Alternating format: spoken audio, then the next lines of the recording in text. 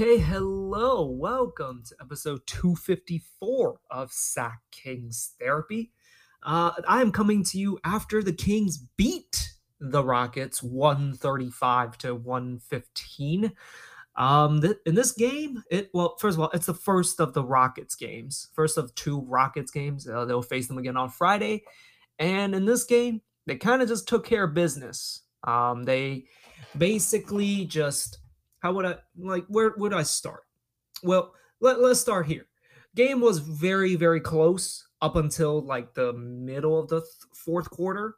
The game was blown open at basically kind of the midway point of the fourth, as I mentioned, when Trey Lyles decided to just go off.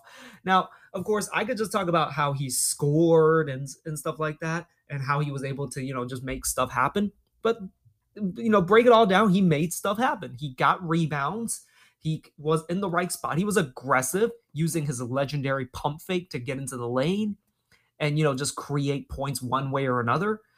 He was just overall just really, really good, and he is actually the reason why the Kings won this game. Don't be fooled too much by the end result of a 20-point blowout. It was a very close game, and yeah, let's just kind of start there. Should I talk about Trey Lyles first? Well, Trey Lyles, I talk about him just turning the game. He had 15 points and 6 rebounds just in the fourth. Like, he was just so good. Didn't try to do too much. Just played his role. Went out there and rebounded. Went out there and just made stuff happen. And yeah, the Kings have him to thank essentially for saving them in this game, because boy, before that it was dicey. And yeah, let's talk about that. So the Kings actually came out pretty strong. They led by 4 at the end of the first. It looked like it was actually kind of inching towards a blowout. But then the Kings kind of do what they do, and they kind of let the other team get a little comfortable. The other team starts getting their threes to fall, which was kind of what happened in the first quarter. First quarter, they missed a lot of threes, and granted, a lot of them were awful shots, but they were missing a lot of just kind of those pull-up jack threes. Those, they just jacked a bunch of threes. But then in the second quarter, especially towards the end of the second quarter, they actually started making them. And that was when the game got close. And they kind of carried that momentum. The Kings got a little bit of separation multiple times, but they would basically letting the Rockets just get comfortable was just a mistake. And they started just, feeling a bit more emboldened. They started getting to the rim more, I've noticed, in the second half. And, they got easy shots, and the Kings just they just weren't on a string. Like, either they would give up a layup, a foul, or they would kick it out for an open three. And, that's how the game got close. But in the fourth, they finally locked in. And again, with Trey Lyles being able to score with De'Aaron Fox, he put in his hard hat too.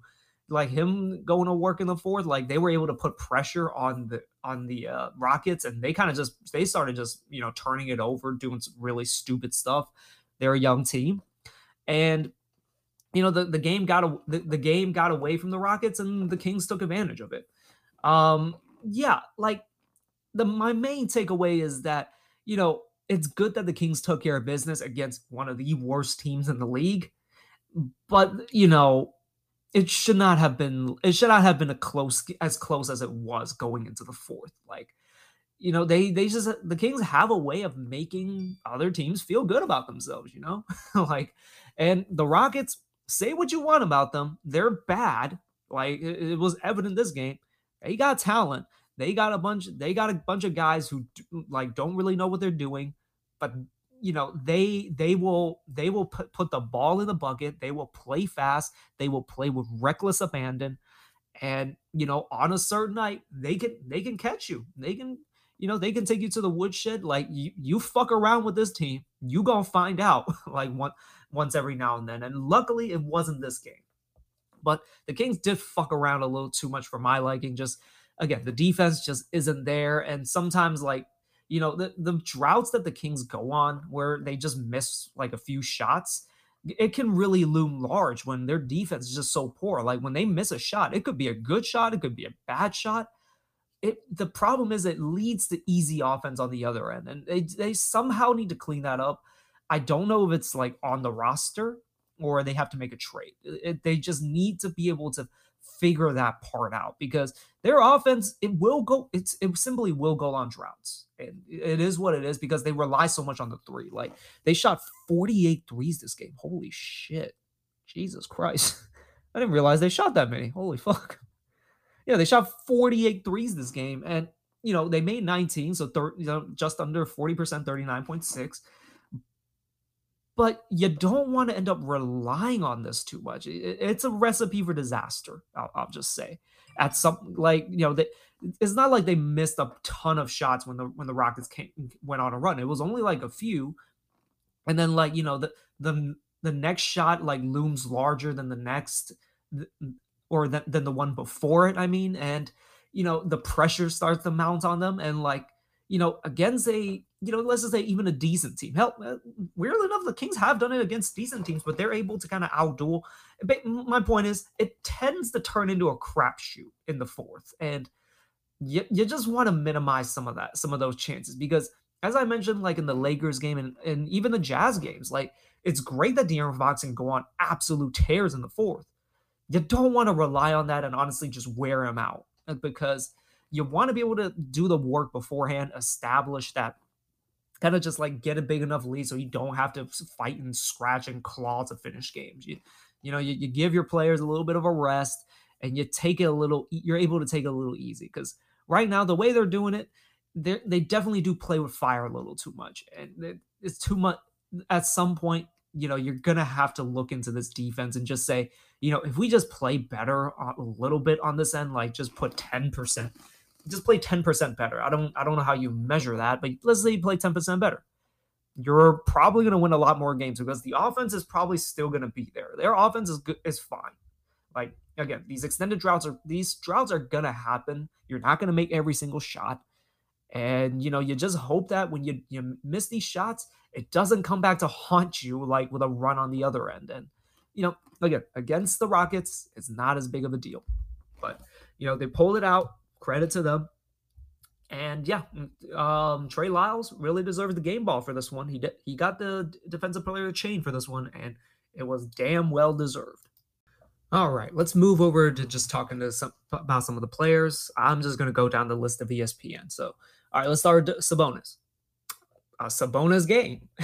What else can you say? 25 points, 12 rebounds, 9 assists again. He always kind of, it's always so hard for him to get that 10th assist, but another Sabonis as game. And yeah, hub of the offense, he comes in, puts in his hard hat and just goes to work every single night. 9 of 12, and the only the 3 shots he missed were like easy bunnies that he just kind of just randomly missed.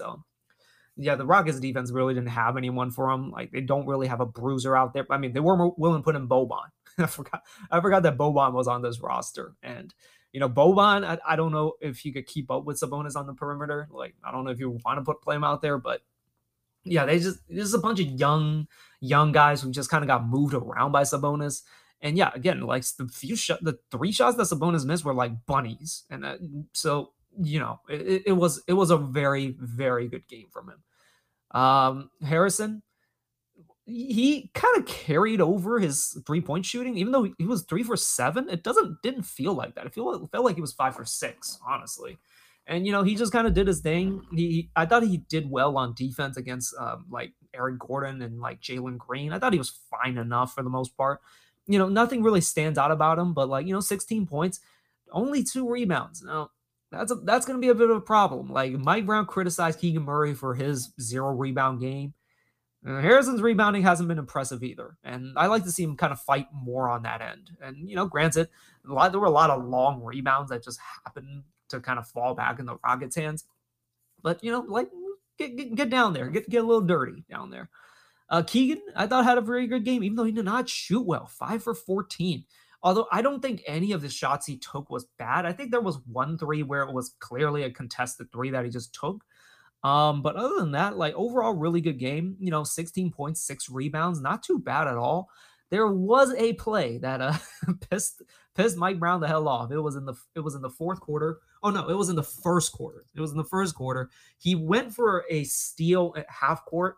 It wasn't a terrible gamble. Like he still kind of got back in position to defend, but he didn't get the steal, and it did lead to what's it, Kenyon Martin Jr. We'll get to him later. It did lead to a Kenyon Martin dunk, although I don't think it was directly related to him. But Mike Brown didn't see it that way. Mike Brown was hot, and Mike Brown has been really tough on Keegan lately, and you can't tell how Keegan is feeling just because he never emotes at all. So, but hopefully he's taking these lessons like to heart and not taking them personally, like because it's not personal. Like Mike Brown is trying to teach him how to play NBA basketball and kind of just helping him figure out like just like when to gamble, when not to gamble, and just like he's got to get a better feel for that. I don't feel he's gotten really a pick six yet so far, and at a certain point, like he probably will get them once he kind of figures out the timing of the situation and the situations that he can go for these things. But yeah, Mike Brown was hot on him, and he's trying to teach him, and it's I think it's only going to be a matter of time before he really gets a great feel for it. De'Aaron Fox, I thought he was fine this game for the most part. He didn't impose his will for the most part in the first 3 quarters. In the fourth quarter, he had 9 points and I think 9 points and 6 assists. So that was a very impressive like fourth quarter performance. Like along him when Trey Lyles basically ran that entire fourth quarter, and you know I mean I don't have any complaints about him. Like he really was kind of he was leading this team like in the fourth quarter, and he maybe you want more scoring from, but like in this case where Trey Lyles is, going off, like he knows that he can take a step back and contribute in other ways. As I mentioned, 9 points and 6 assists in the fourth alone. So like, it's good to see him be able to kind of like almost find a way to contribute, instead of, just being one dimensional. But I've never thought he was one dimensional, but he's really kind of, there's a lot of little things he does that don't get appreciated as much. And this is one of those games where like you don't notice him as much, but he definitely did do his job. So yeah, good on De'Aaron Fox. Only 32 minutes, which was interesting. Not a lot, yeah, not a lot of minutes because like Sabonis played 38 and Fox only played 32 because like Sabonis I think played the entire third quarter, and like he came back pretty early, like I think at the 9 minute mark in the fourth quarter. So that's why so many minutes. Fox, just not a lot of minutes, but contributed very well in his limited minutes. Terrence Davis filled in. He started in place of Kevin Huerter. I thought he played well, even though he was only 2 for 7. Like defensively, he got beat like a few times, but that's just how it is in the NBA. And even though he was 2 for 7, I thought he shot well. He missed some easy ones, and all his field goals were threes. I just realized, but I thought all his shots were fine for the most part. They're TD shots, for better or for worse, and like they're all makeable.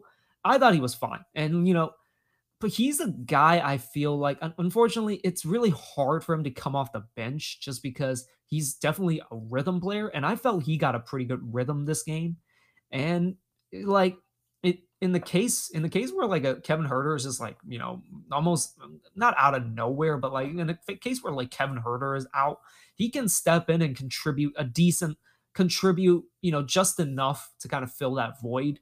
And I didn't mind his minutes at all. I thought he actually played well. Just take the opportunities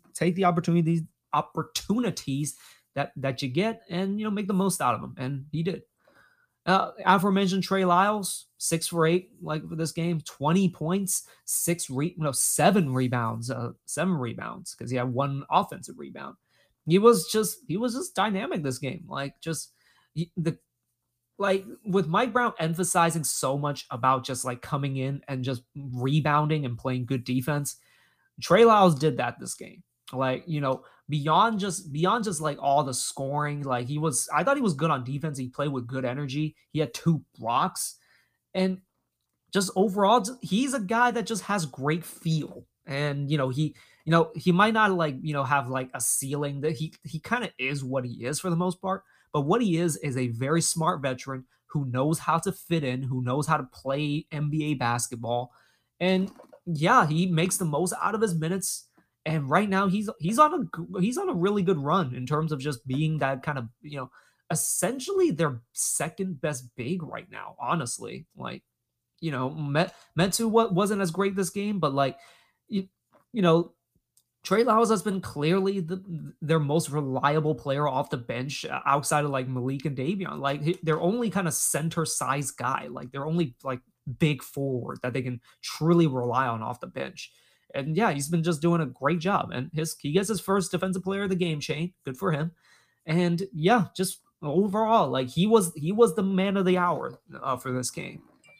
Chimezi Metsu, not as great of a game as he had last game. He was still really good, but he did get called for quite a few cheap fouls.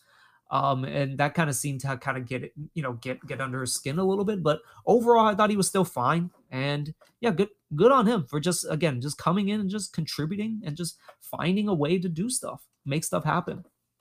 Casey Akpala, I thought he was fine for the most part on defense this game. He did end up falling a lot and unfortunately did foul a lot, although he only ended up with two fouls, but he just randomly got called for cheap fouls and it was pretty annoying to watch. Did hit a three this game, but he any kind of scoring you get from him is a bonus. He plays good defense. And hopefully at some point, like the Kings somehow find a way to just play better team defense. Because I think individually they're for the most part fine, but they need to look into what's causing like their team miscommunications. Um, Davion kind of just came in, and the defense definitely picked up when he was on the floor. Like immediately picks up an offensive foul, I think, on Jabari Smith, and just like even though he didn't score this game, like he always brings an impact. And honestly, like with De'Aaron just being very lackadaisical for much of the game, like he brings a certain level of intensity and a change of pace out for the Kings. And yeah, like he's doing his job. It might not show on the box score, but every time he's on the floor, you feel him out there for sure. Malik Monk, I was surprised to actually look at his stat line and see him was 3 for 13 this game. Not very good. For a game that you could clearly see, like if you watch the game, both teams didn't play much of any defense. Both teams shot pretty poorly overall. But anyways, yeah, Malik Monk 3 for 13, 2 for 7 from three. So it looks like at least he hit a few threes. Still don't love a lot of threes he takes. He did attack the rim quite a bit, and I did like that. And I am just really surprised. Like he shot 3 for 13. But overall, I thought he was fine for the most part. Okay, let's move over to the Rockets really quickly. Start with Jabari Smith Jr. It's a bit of a rough watch from him. Like he's not very good right now at all. Like he just doesn't look confident out there. Like it's going to take a while for him to learn his offensive game in terms of, because he's a good shooter but right now he's not really, his teammates don't set him up for too many open shots, and he can't really dribble and get to his spot yet. And right now I don't think he really has spots, honestly. So it's going to be tough for him to kind of figure it out. But I think he will be good going forward. It's going to be a rough year for him until they find like a adult point guard. Like Kevin Porter Jr. actually went out, and that probably could have helped him get on rhythm, but get on track. But they need someone to kind of just set him up, because I think he can be really good at some point. I think he can be, like, not to say like Dirk or anything, but like in that form. And honestly, had the Kings been able to take him, like I would have taken him, because the defensive stuff, like that is something to keep an eye on. Like he projects to be a really good defender, and honestly, he kind of is the archetype that the Kings need, like a big four, a big forward that can also like block shots and can play small ball five for stretches.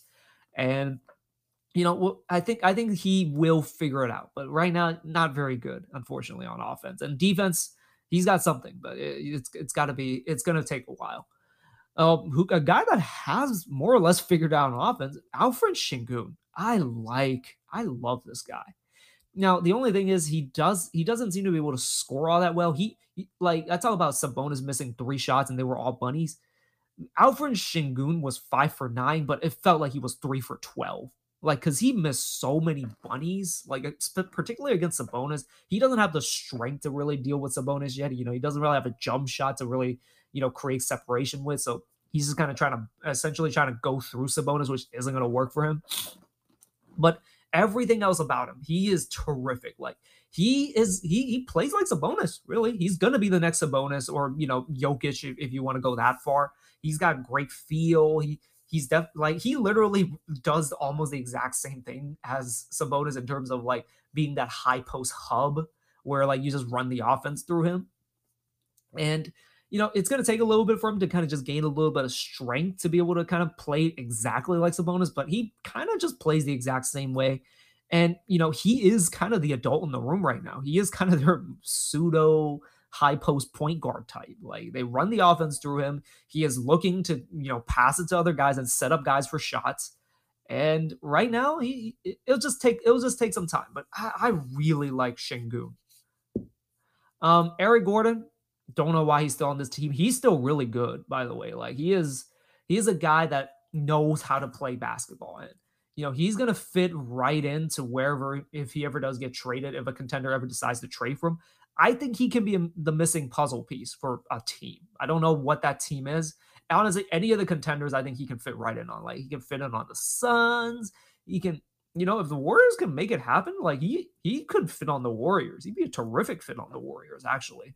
The Celtics, I don't think they need another guy like Gordon, but why not? Maybe even Denver. Could Denver work? Denver would be interesting. Memphis, they might need someone better than Eric Gordon, but like somebody needs to trade for Eric Gordon. He is wasting away right now. Like he's still really good.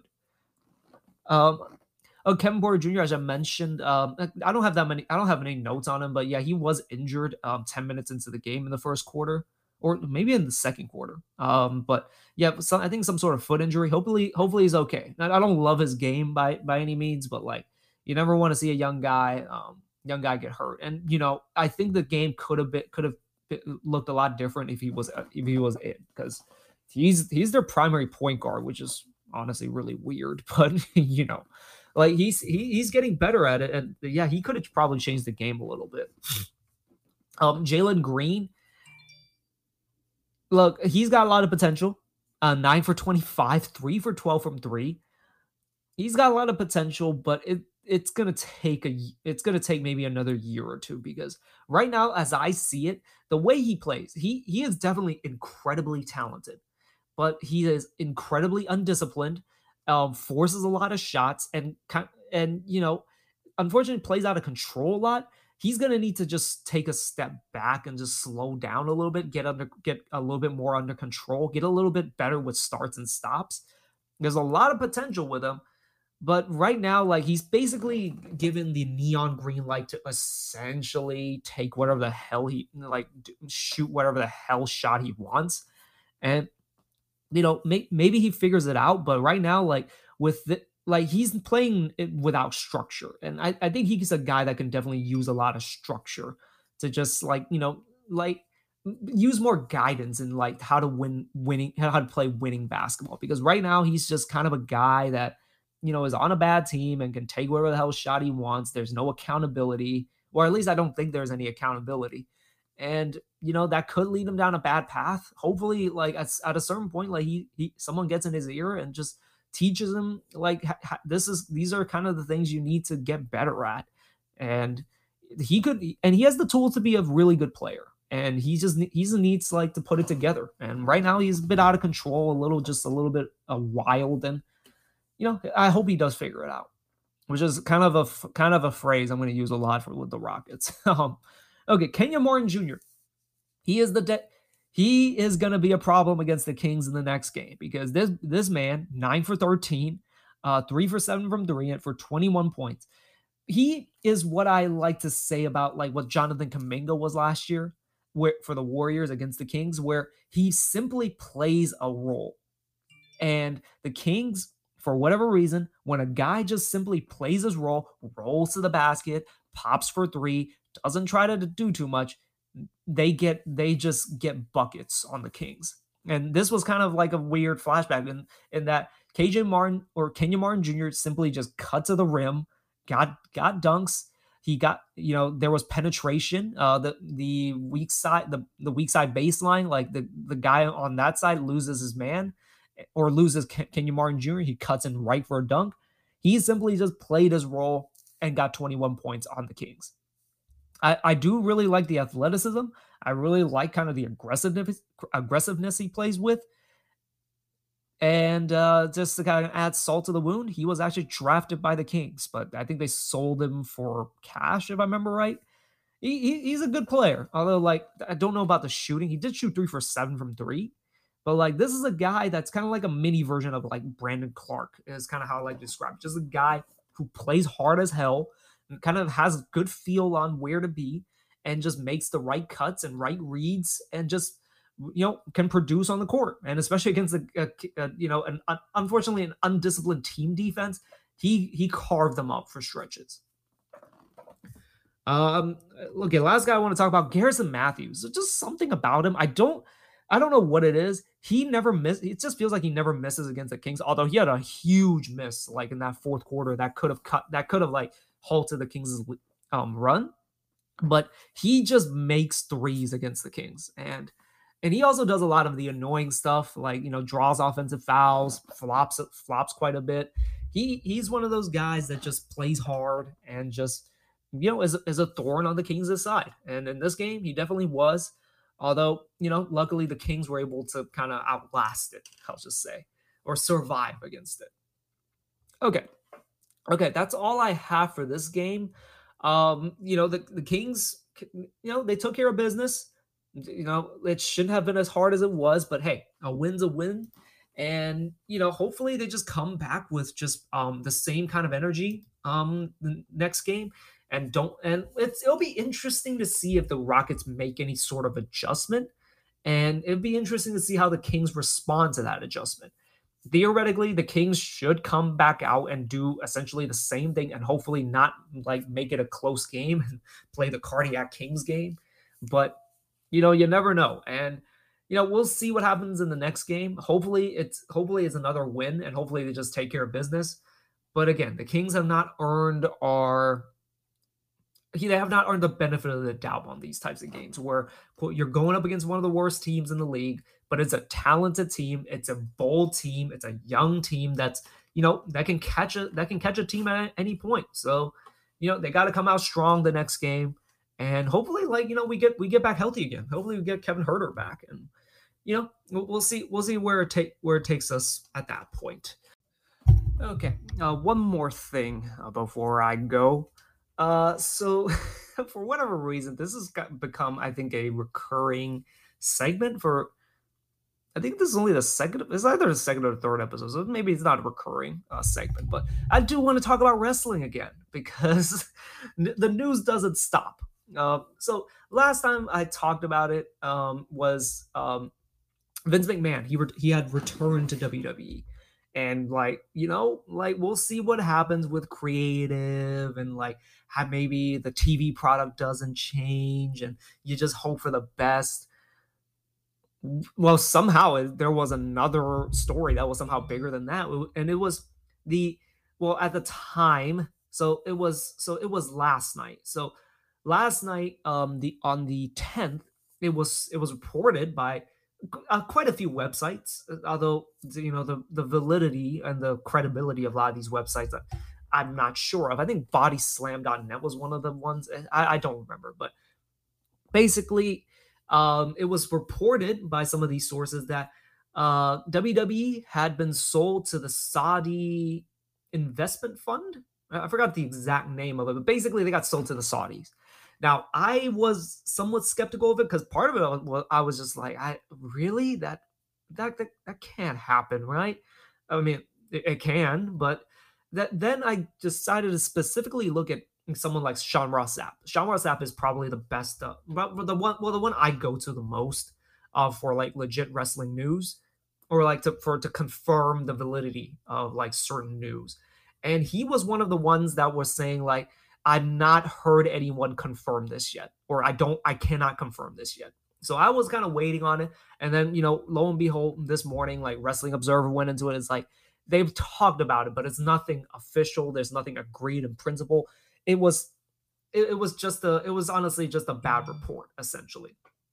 And yeah, so let's just quickly talk about just the weirdness that is the sale right now.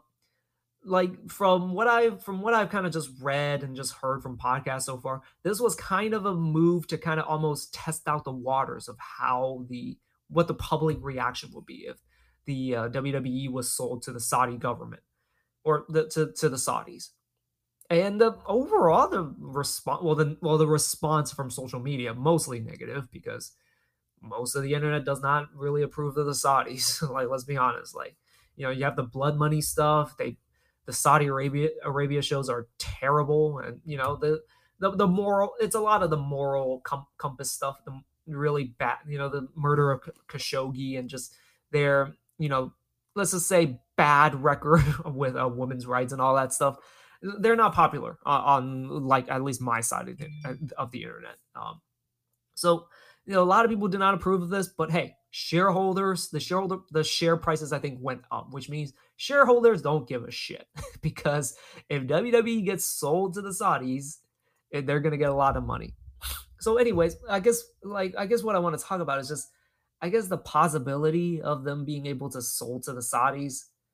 Yeah, I'd be very disappointed if that happens, just because the something that I've loved since growing up now is being sold off to again a morally questionable group, and you don't know what they're going to do with the product. Like there is a chance like the product doesn't change at all, and whatever. But I'd just be overall disappointed that yeah, like one of my favorite things growing up is now being sold to the Saudis. And it's just a weird feeling. Like I don't know. Like I don't know if it's kind of dumb to say the moral stuff is kind of what I'm most bothered by. That which probably is the reason. It, but overall, like you hope that it when WWE does get eventually sold, we'll see. But let's just say if it does get sold, I just hope there's not much change to the product because the product is on a good track to be really good. And to throw a wrench that that is Vince McMahon, you never know if he's gonna just go back into bad habits or go back to old habits, which is pretty much what he's done for pretty much his entire career. So there's no reason for him not to. Just it's disappointing because I thought the company was heading in a pretty good direction. Now they weren't perfect by any means, but storylines made sense. The vibe, the morale backstage was getting better. Just like and honestly, like they were lapping AEW because AEW had run into the all out brawl, the all the dumb bullshit, and honest and also just tonight, Mercedes Moné was not on Dynamite, which I don't even know whether to blame them for that. They never really said like Sasha Banks was going to be the mystery tag team partner. There was one very big thing where I think Britt Baker said she was the boss or the CEO, which yeah, that was a really dumb tease. Then like if she isn't coming into the company, so they never said it was going to be anyone big. They just said mystery tag team partner, and everyone's said like, oh, it's going to be Mercedes Moné. It's going to be a state because they need another star to come in. Which, by the way, I disagree with that statement. I don't think they need stars to come in. They need to be able to. They need to know what to do with the toys that they have because. Like the way that Tony Khan is like running the women's division, he's not building up like any stars really. I mean, is it Jamie Hayter? I think yeah, Jamie Hayter's good. Like Britt Baker's good, but he hasn't like dedicated the time to build up the women's division.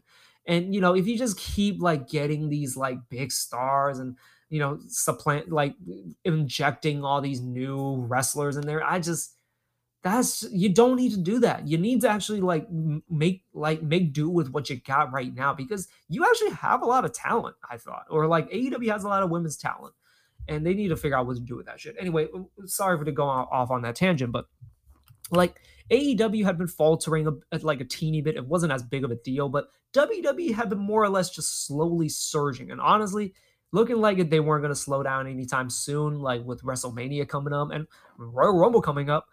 Your boy's probably going to have to pay for a Peacock membership to watch it.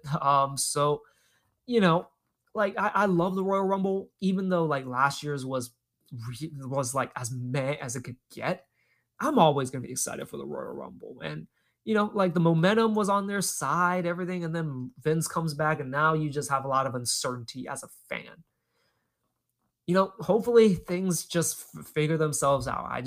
I really hope Vince doesn't take back creative, because we have enough evidence to see he's suffering from some sort of mental illness to the point where he is not mentally fit to actually run creative. He has shit ideas. He can't remember anything, and he insists on taking over everything, or like controlling everything, which he can't do anymore. He doesn't have the mental capacity to do anymore. So, you know, he's never gonna admit it. It is what it is, and you just hope like things just figure themselves out, and just they keep this upward trajectory. Stay out of creative. Run the business side if you want. If you want to run the company to the ground, that's his right. Whatever, like whatever happens on like the business end, I honestly couldn't care less all that much. The shareholder prices, all that like mumbo jumbo. Who I don't give a shit about any of that. Just make sure it's a decent enough product, so at least I can enjoy watching it and listening to podcasts talk positively about it, because like I want some positivity in my life. It's not fun shitting on things and just being negative all the time. So anyways, that's kind of my thoughts on the Saudi stuff, the Vince McMahon stuff. Wrestling news just keeps coming. It's only 11 days in the new year, and it's just bombshell after bombshell. So I'm just gonna sit back and just watch the show, or watch the show on the TV and watch the show behind the scenes, because it is fascinating. And with just the talk about how a lot of this is very similar to Succession. Like I watched the Wrestle Talk podcast, and Ollie Davis always brings it up. This is like almost word for word the plot line to Succession. Maybe it's time for me to watch that show. I try to. Everyone's an asshole. Like, who am I supposed to root for? What was my issue? Maybe like a few more episodes and I'll finally latch on to somebody. But yeah, maybe it is time to just watch that show. Okay. Anyways, thank you guys for listening to this episode.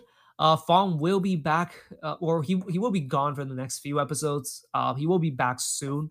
So if you listen to this looking for him, yeah, sorry, it's gonna be me for the next few episodes. So yeah. Anyways, thank you guys for listening. I'll catch you guys back on the next one after the second Rockets game.